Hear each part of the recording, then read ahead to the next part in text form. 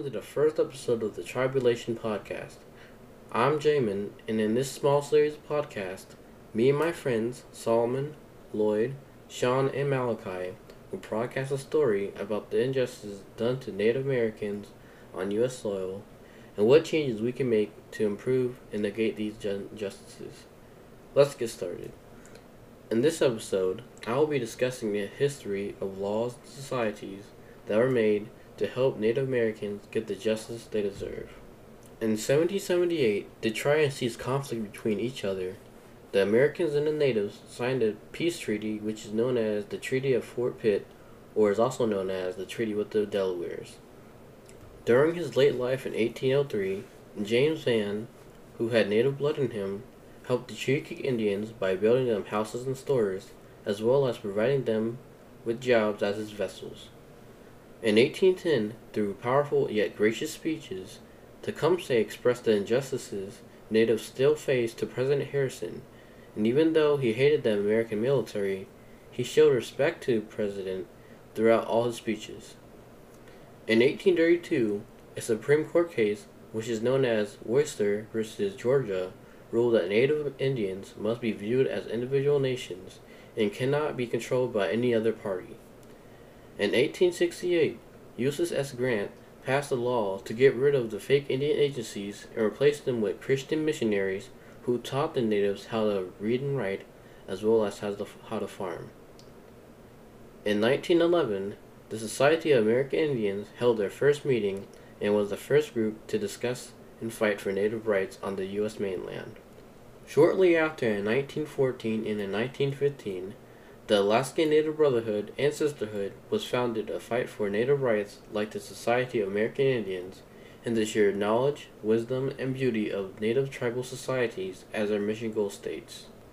In Alaska in 1944, Alberta Schnecks gets arrested for sitting in the whites-only section of a theater, which causes protests and the questioning of native rights.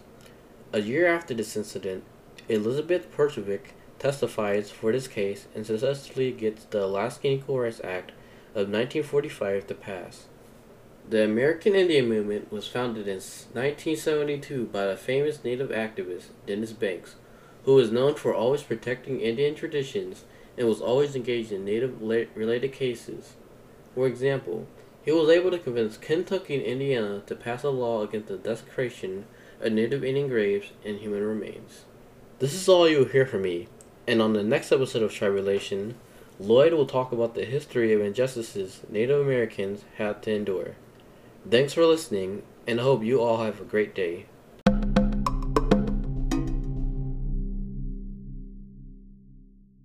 Welcome, intrepid listeners. My name is Julius, and you're listening to the second episode of Tribeulation. In the previous episode, my friend Jamin completed a historical recap of the Native American culture and race. In this episode, I will discuss the injustice that was faced in the past and present. Native Americans have been facing injustice for centuries. It started in the early 17th century on American soil with the settling of the first colony, Jamestown, in what is now known as Virginia, USA. Mistreatment and war was extremely common between the natives and the settlers.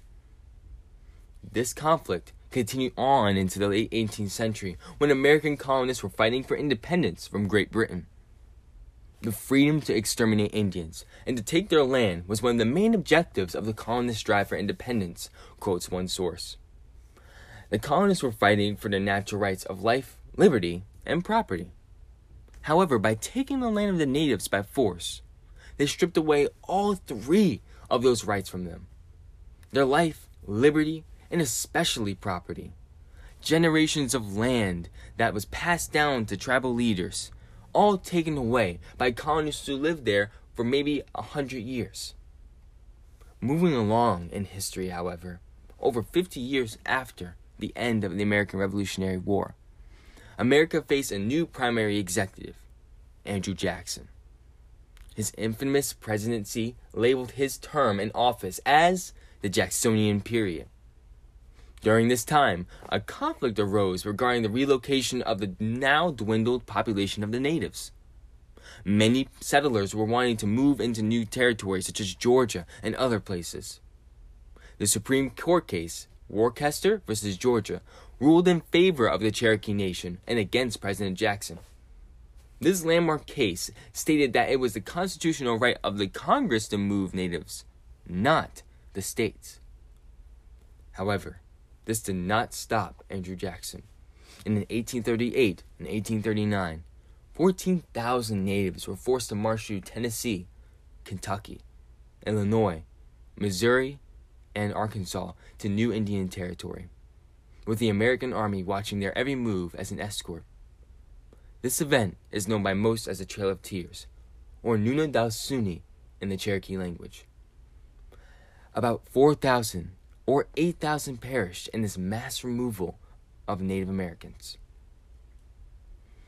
In 1887, the Dawes Severalty Act, also known as the General Atonement Act of 1887. This act divided native lands into individual plots of land amounting to 160 acres per head of household. Any land left after this could then be sold to white settlers. The result? A loss of millions of acres of land that were once tribal population. We may know about the previous mistreatment of the Native Americans, how they were removed from their land, or how they faced mass genocide by some of the settlers. However, there are modern examples of injustice.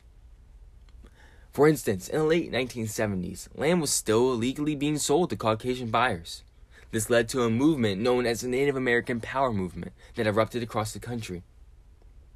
We're going to focus on a problem that is still being faced today, and that is domestic disruption. One article states that scholars trace the widespread removal of Native American children from their homes and communities as far back as the inception of the boarding school system.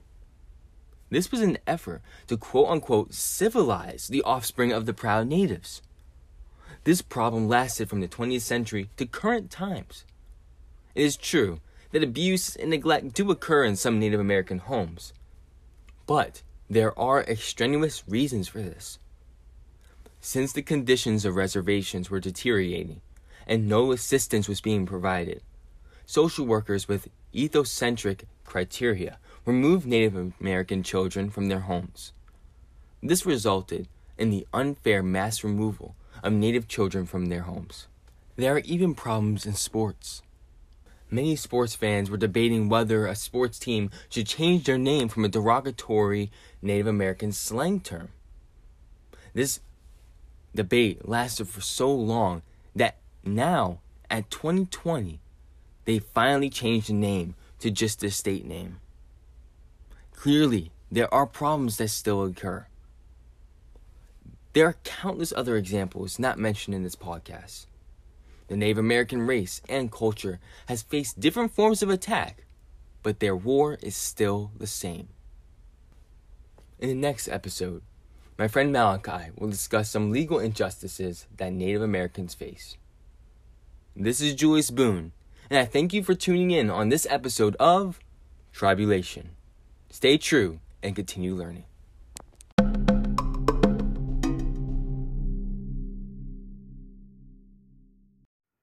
Welcome to the next episode of Tribeulation.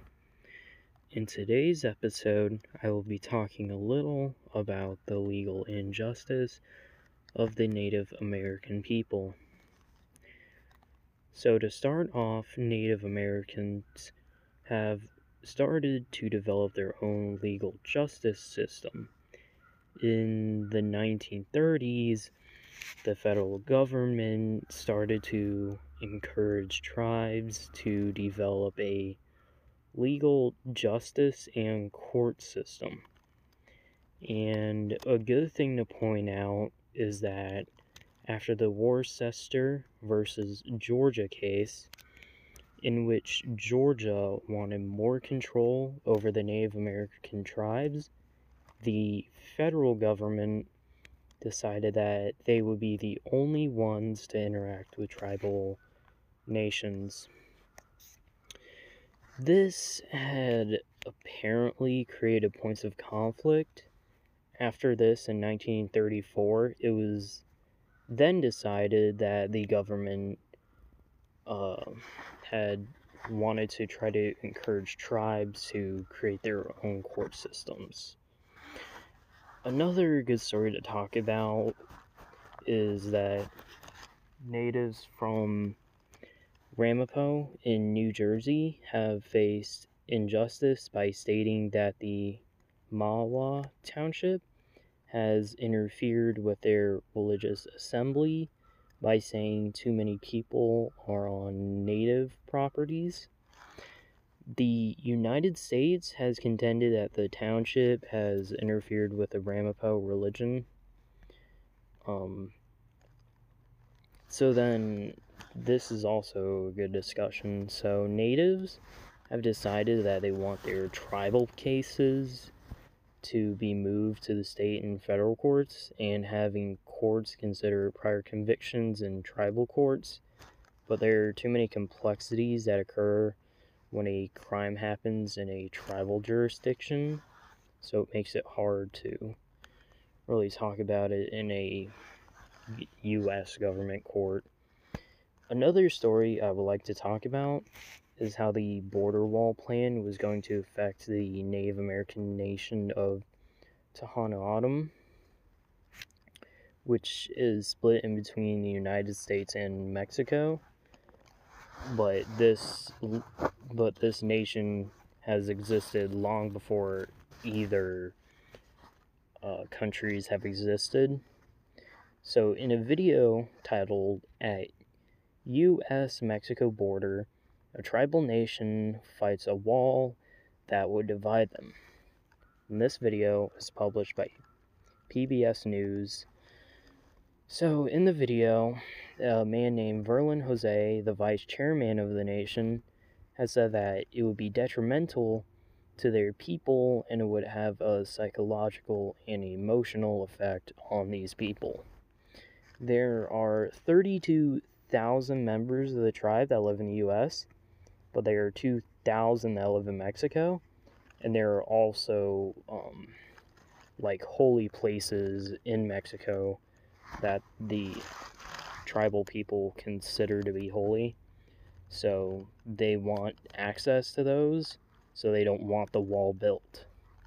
There are special access points that only members of the tribe can go through, but some border patrol agents say that some members of the tribe are abusing their power and making money for Mexican cartels who want to smuggle drugs into the United States to distribute and sell. Arto Hueto, who is the president of Border Patrol, has said that some tribal members were convicted of drug running and that the tribe could do more to prevent it from happening, but they just don't. But some members of the tribe say that they have experienced harassment from Border Patrol agents, like the rancher Francisco Venezuela, who said that he's been stopped and searched multiple times and even had a gun pointed at him during these searches. So, in more recent news, though, it seems that the border wall will not be completed due to Joe Biden being the next president of the United States. So Trump would not be able to build the border wall anymore, and Joe Biden will most likely cancel production of it. That is all for this episode. I am Malachi Nelson. The next episode will be about the progress made for Native Americans in justice.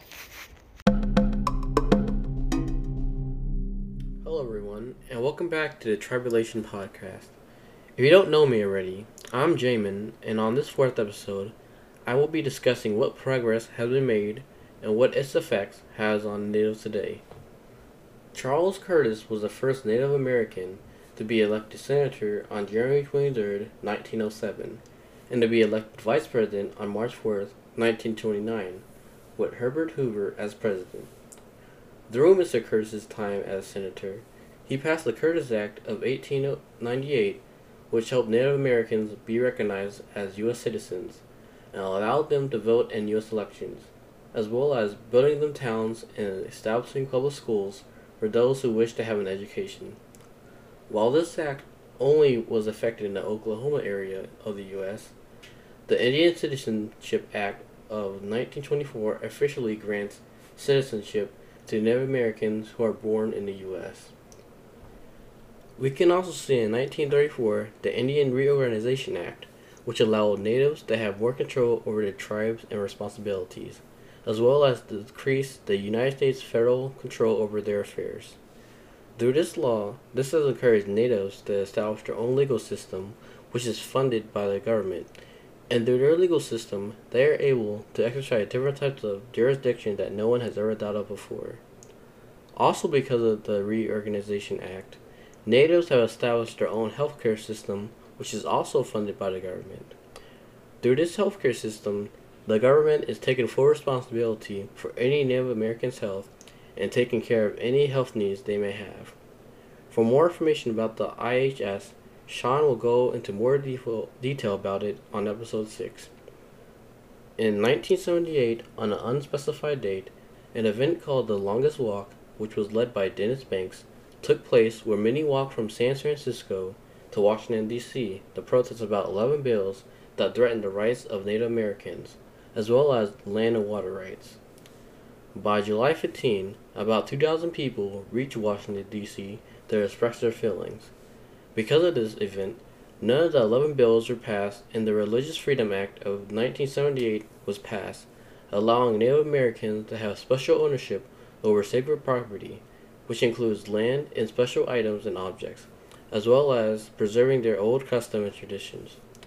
This event was repeated 3 more times in 2008, 2011, and 2013 to fight against land and environmental rights, against diabetes, and reaffirming the United States that they are still a nation of people. Lastly, many in 2017 were upset about a team in the NFL called the Redskins because this team's name was an offensive term. This caused many to protest to have their name changed, which proved successful because now, in 2020, their name is the Washington Football Team. Shawn will also go into more detail about this story. This is all the time you have for me, so I thank you all for listening to this episode of Tribeulation and hope you all have a great day.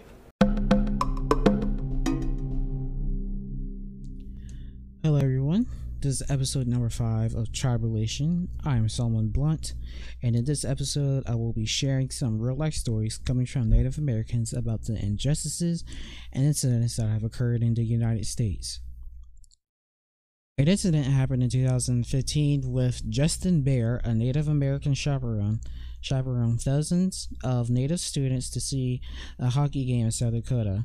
And during the game, during third period to be more specific, a white man poured beer on 2 Native students and began calling them with racial slurs.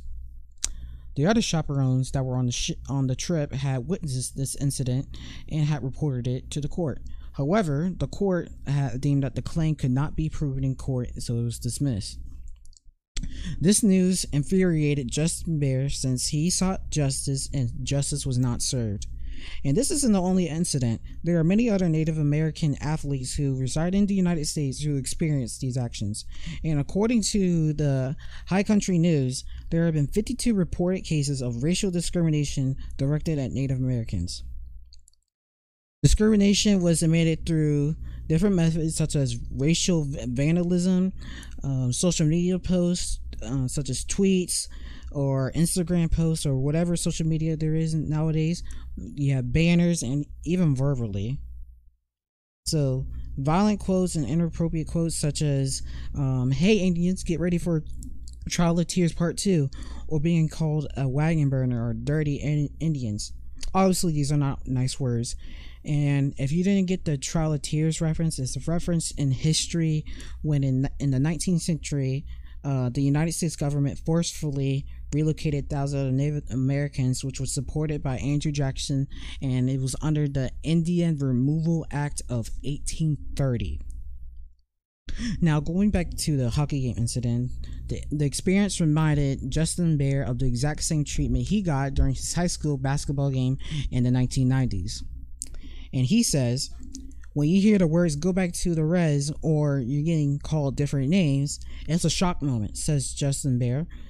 Justin Bear was very sad at the time about the hockey game because his son, who was in 8th grade at the time, is already experiencing this kind of racism. And according to High Country News again, between the years of 2008 and 2018, there have been, at minimum, 52 reported incidents that have occurred in high school sports events. And out of those 52, only half of them resulted in disciplinary actions. And the rest have received disciplinary actions.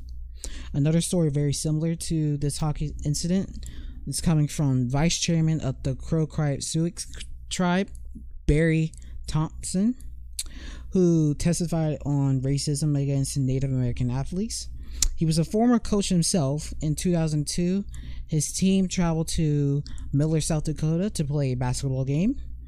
The grandparents from the other team was shouting derogatory comments towards him and his team students. And after the game, for a team meal at Dairy Queen, a group of players from the game pulled up in their car and began yelling at him, the coach, and his team. And once they finished yelling, those players fired a shotgun in the air all over their heads multiple times. And this doesn't just happen in sports. It also happens in the education system as well.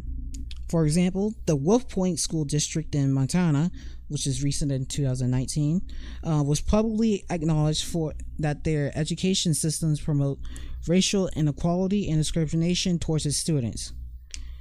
In the district, 3/4 of its population are Native Americans or they're mixed. An investigation was planned by the Education Department of Civil Rights to determine if disciplinary actions are biased, if the district appropriately handles racial harassment cases, and anything else that falls under the lines of discrimination. Luella Contreras, a grandmother of a student who attended the district, had filed a report about her bullying case, but the administration from this district dismissed the issue and even her. In 2017, the Fort Peck, Assiniboine, and Sioux tribe alleged that the district was providing limited academic resources and social support for Native students. And according to federal education data in the Wolf Point district, it is 2 times more likely for a Native student to get disciplinary actions as compared to their white peers. It is also 10 times more likely for a white student to take AP courses rather than Native students. And as a result of the academic atmosphere, some Native students have taken their lives or have done self-harm to themselves. 3 months ago, before the tribes has done an executive board complaint, one senior had committed suicide due to the principal's public rebuke for poor attendance. So as Roxine says it, instead of providing a safe learning environment, the Wolf Point School District adds to the long history of educational abuses of our tribal communities. Now, entering the adult world of racial discrimination for Native Americans, I have a job discrimination story that was published by North Carolina Public Radio Station. Howie Echo Hawk was a bartender about a few years ago in Seattle when he began experiencing discrimination on the job. One story that comes to mind was when his manager was demanding him to have a respectable haircut. Here's how Howie describes the situation. I had a mohawk, which is like the traditional style of my people, and I wore it because of that. And so Echo Hawk is a member of the Pawnee Nation of Oklahoma. And so rather than to argue, he agrees and just cuts off his hair just like his boss had told him to. And then a few months later, he broke his ankle and had to take some time off. But coming back, actually, I'll let Howie say what happened. When I finally came back to work, one of the managers there told me that's what happens when you Indians get your fire water. And so I filed a complaint very quickly and basically put in my 2 weeks notice.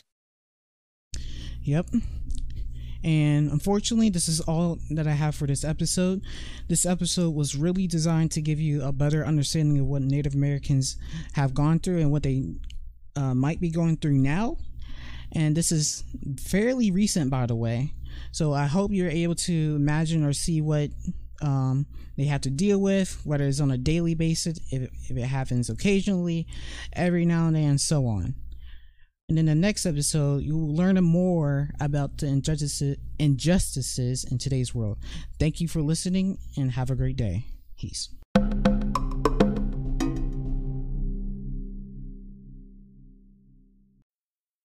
Hello, my name is Shawn Fowler, and this is episode 6 of the Tribeulation podcast. In this episode, I'm going to talk about the status of the Native American injustice today, as in this year and maybe give or take a couple of years before. So, in the episodes prior, we've talked a lot about Native American injustice in the past and how things were back in the day, say from the 1700s to maybe the early 1900s. So for this episode, I'm going to talk about how things are in the present. So first, let's talk about the things we still need to fix that are originally supposed to help Native Americans. Many of the old institutions and laws that were created in the past aren't doing what they're supposed to. For instance, take the Indian Health Service. The Indian Health Service was established in 1955, and it's supposed to give Indian, or Native Americans rather, access to equal health care that everyone else has access to. But it doesn't give equal health care at all. Nurses misdiagnose minors, staff at IHS hospitals can't administer basic drugs, and overall, all the IHS hospitals put patients in jeopardy rather than help them. This is considered injustice to me because these ill-trained staff members aren't fired or retrained. Instead, they get transferred to another hospital where they'll still continue to fail their job. And sometimes they even get a pay raise for it, which is ridiculous. So, we could probably fix this issue by maybe allocating more funds to the IHS, as all these issues stem from the fact that the entire organization is severely underfunded, like the Public Defender's Office. Here's another example, the lack of true restitution from the government. So, there's a common argument floating around that true restitution will never be possible. This was made by many Native Americans, according to an article I found on EBSCO. So, the government originally claimed responsibility for the natives with the Bureau of Indian Affairs, which was founded in 1824. Since they claimed responsibility, they left the task of paying the Indians for whatever was lost completely up to them. And the natives have received the money. The money that they received and that they'll ever receive will never be able to replace the destroyed lives and culture that was lost due to forced assimilation. But nonetheless, monetary restitution was given. So the Indian Claims Commission in 1946 gave $1.3 billion US dollars to over 176 different groups. Yet it only amounted to about $1,000 per person, which in this day of age is not enough to do anything at all. Further monetary support, according to some of the bureaucrats running a couple of these organizations, could mean trouble for taxpayers. So, this problem is still standing, and it's probably going to stand for a long time. But I'm sure there is something we could do to fix this. Nothing comes to mind for me, but something could definitely come to mind for anyone listening, or anyone at all, really. Among these two issues, there's also child care issues going on. So, the Indian Child Welfare Act establishes the standards for which families foster or adopt Native American children. The Indian Child Welfare Act also allows tribes to become involved in child welfare cases in court. So, foster care court cases where the ICWA, which is Indian Child Welfare Act for short, go relatively unnoticed because many attorneys have never dealt with such issues before. Simple training or enhanced training for all types of cases that an attorney could come in contact with would probably fix this issue pretty well. That, or, I mean, maybe funding. We can't throw money to fix problems for everything, so further funding, I guess, could fund the training that would be needed, but really I think it's just lack of training that needs to be addressed for that problem. So besides all of the old laws and institutions that still fail to do their job correctly, of which there are plenty more beyond this list, I guarantee you, we also need to generally improve Native American quality of life. So as it stands now, the quality of life of Native Americans is usually pretty poor. I mean, poor literally, like monetarily and figuratively. So there's still lots of general racism, and I'm sure you got a good idea of how racist people were in episode 5, ran by Solomon. So there's that to address, and I mean, again, and now many Native Americans are pretty poor, and it's quite shocking, really. According to the 2010 census, which is about a decade old, so I'm sure the numbers have doubled since then, there are about 5 million Native Americans and indigenous peoples living in the United States. And 1 in 3 of those people live with a median income of less than $23,000 a year, which is well below the poverty line in 2020. I think the poverty line now is about 43,000, 46,000. It's somewhere near there, near the 50,000s.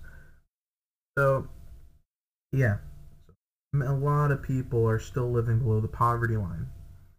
So it's really hard to participate in anything outside of a reservation where having more money really matters. Now, there's a ton of ways to fix the poverty issue. I know it's been addressed with many different groups of people in the past. I know for a fact that more job opportunities could help in the public world, since I know discrimination for all sorts of races and ethnicities, such as African Americans, Asian Americans, and Native Americans now, and Hispanic Americans still affect people today. It's still really hard to find a job when some people act the way they do, and it's really unfortunate. So I think after the general racism issue is resolved, and we'll talk about that more later, there are some things being done to counteract this. I think that would really bring more Native American families outside of the poverty line. They can go and get more jobs. They'll be more accepted in the normal world. But we still have to make steps to get there. Let's see what else. So, I know most of the things I've listed so far have been negative, but we have made a lot of good progress. There's not all bad things that I have to talk about today. So, here, let me start with this. So, a lot of systemic racism has been brought to our attention due to the many police brutality incidents, such as the unfortunate George Floyd incident. And in an article that I got my information about the Redskins, which we'll talk about more in a minute, according to the author, and I mean I agree with this too, it has triggered a national widespread movement to end this said systemic racism, which has included tearing down statues of Civil War generals and changing flags, names, logos, mascots, and many other namesakes. So, this national widespread movement led to the idea of changing the Washington Redskins football team name. So, as you may have guessed, the word Redskins is a derogatory term to refer to the indigenous, and it's in their name, which is a big problem. So, some of the team's sponsors actually started to take action. For beginners, FedEx, which is the team's main sponsor, owners of FedEx Field, have asked them to change their name, and Redskins merchandise has mysteriously disappeared from some Nike stores as well. And this case with the Redskins name has also caused other mascots like Aunt Jemima and Uncle Ben to be phased out too. Now, it's just an idea. I have been told that that some sources have said that they're going to keep the name, but the fact that the idea of changing their name has been brought to their attention is still really good. I think someone said that the nation that lived nearby, the indigenous nation, had agreed and actually supported the use of Redskins. So, systemic racism being ended widespread nationally, it's still really great progress, and it's a definite step in the right direction. Besides the Redskins, there's also a recent Supreme Court case, McGirt v. Oklahoma, which happened around July 9th this year, had affirmed the Creek Tribe territory in the state of Oklahoma. So what this means is crimes committed by the indigenous have to be prosecuted by tribal government bodies. They cannot be tried by the state or local government bodies, only by the tribe.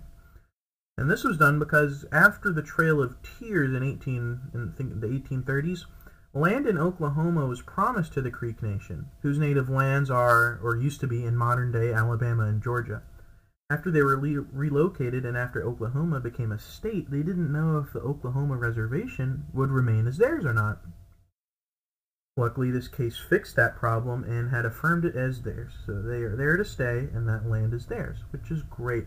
There's been many arguments over land restitution because after the natives have all been relocated due to the American dream and expanding westward, they lost a lot of land, and that land was sacred to many of them. Their religion had made that land sacred. The Native American tribes are very big on animals and being one with nature, and I know how important that was to them. So losing their land like that must have been a huge, huge disappointment, a really big blow to their culture. But now that they're getting some land actually affirmed to them is great news. In other news, the Dakota Access Pipeline is being shut down as well. So this is being brought up because of a lawsuit made by the Standing Rock Sioux tribe. The pipeline that was owned by Energy Transfer was polluting the water in the Sioux tribe reservation nearby, which was about a mile away from where the Dakota Access Pipeline is. The natives argued that it should never have been built there in the first place. It's a violation of their space, and it's affecting their lives and human needs. They use that water to clean and to drink, and now it's being polluted by oil, which is not good. Many of the company owner, for one, and many other people who sided with the company argue that if the pipeline were gotten rid of, it would possibly be even worse for the environment than it already is due to carbon emissions from transporting the oil via railway. They also said that they would lose billions of dollars in royalties, and this was said by Energy Transfer themselves. Judge Boasberg, appointed by President Obama, conducted an environmental review of the pipeline, and they said that they found that not enough research and preparation in case of an oil spill had been done when the pipeline was being built, and that the effects on the quality of life for the reservation would be tremendously controversial if an oil spill were to happen. Not only would it pollute the waterways nearby, it would also drive out many animals, many of which are either sacred or very important for their daily needs. They need to eat something, and they can't eat anything when everything is polluted by the oil water, and the crops are polluted by growing with the oil water, or when all the animals are dying from oil sickness or some other sickness.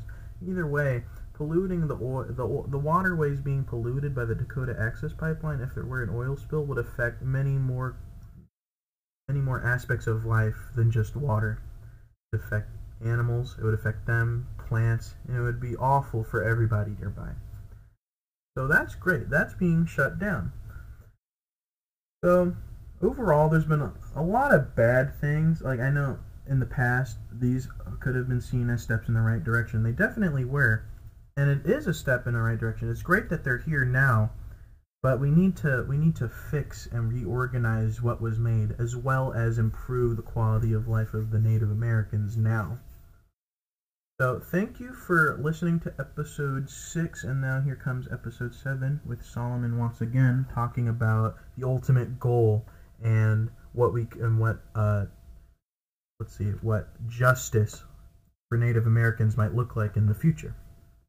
All the stories about progress that was made today have all been found using the New York Times. All of the articles were posted around July this year. So if you want to look more into that, please go look for yourself and come up with some conclusions on your own. I encourage you to do so. Thank you for listening, and stay tuned.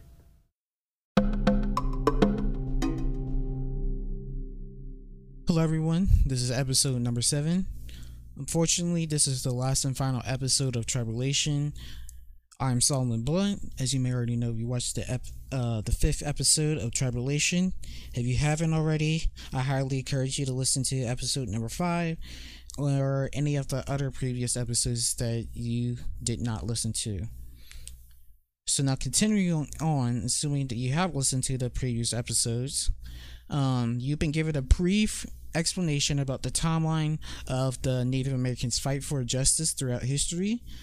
You've also been introduced to the injustice that has been done in Native American history, the legal injustice, the antidotes, and the status of Native American injustice in today's world.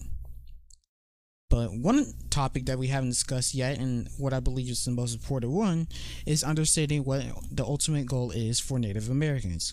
What does full justice mean for Native Americans, and what does it look like? These questions will be answered in this episode, but before I answer those questions, I need to introduce you to some of the Native American organizations that are scattered across the United States, and also to inform you of their purpose or goal.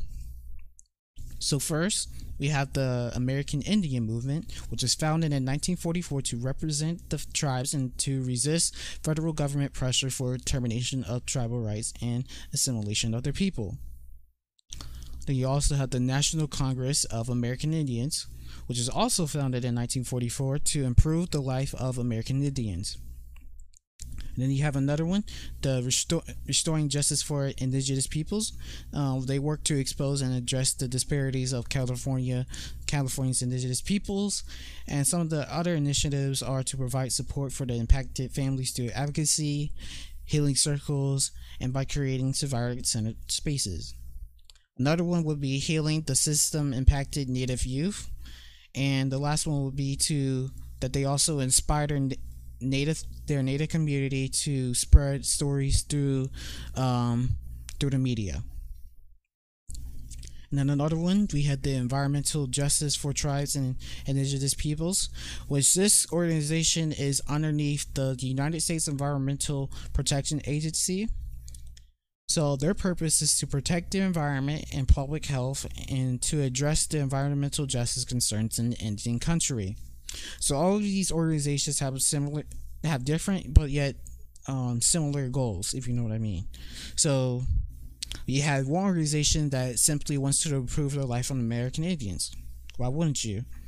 And you have other that addresses the disparities of indigenous peoples, still improving their life. There's another one that wants to resist the termination of tribal rights and assimilation of their people. And then you have another one that protects the environment and public health as well. So we all can pretty much agree that everyone wants to be treated equally, especially the Native Americans. If you see my episode number 5, we know that hasn't entirely been the case.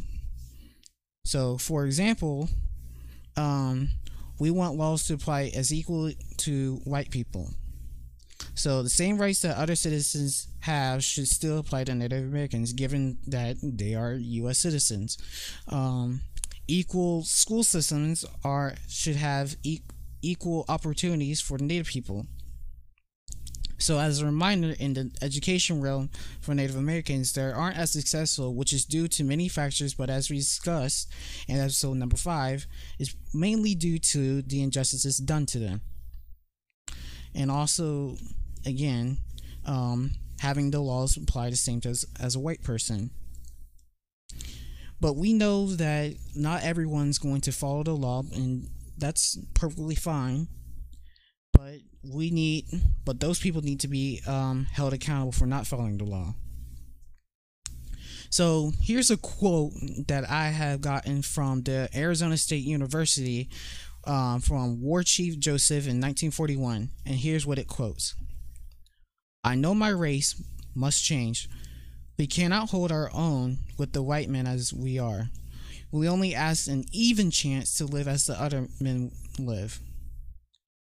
We ask to be recognized as men. We ask the same law shall work alike on all men. If an Indian breaks the law, punish him by the law. If the white man breaks the law, punish him also. We want the same rights. Native Americans want the same rights." Another main goal is to freely express their religion. So, because of the injustices done to them, they also believe that they're not able to freely express their religion and also to safely practice their religion. So Native Americans had this big issue where they aren't able to practice their religion on U.S. ground or on public U.S. ground. So because of that, they believe that their First Amendment is violated because they supposedly have the right to religion. The U.S. mainly says yes, but there are severe restrictions, and as I said earlier, they're not able to practice the religion in public, for example. So they're going to have to reserve a spot, a private area or whatever, and then they'll be able to practice their religion. So this is another episode in the series for Tribeulation. On behalf of me, Solomon, Shawn, Lloyd, Julius, Jamin, and Malachi, we would like to thank you for listening to our podcast. We hope that you enjoyed it, and maybe later in the future we will see these changes in a world that benefits everyone. Again, thank you very much, and have a good day.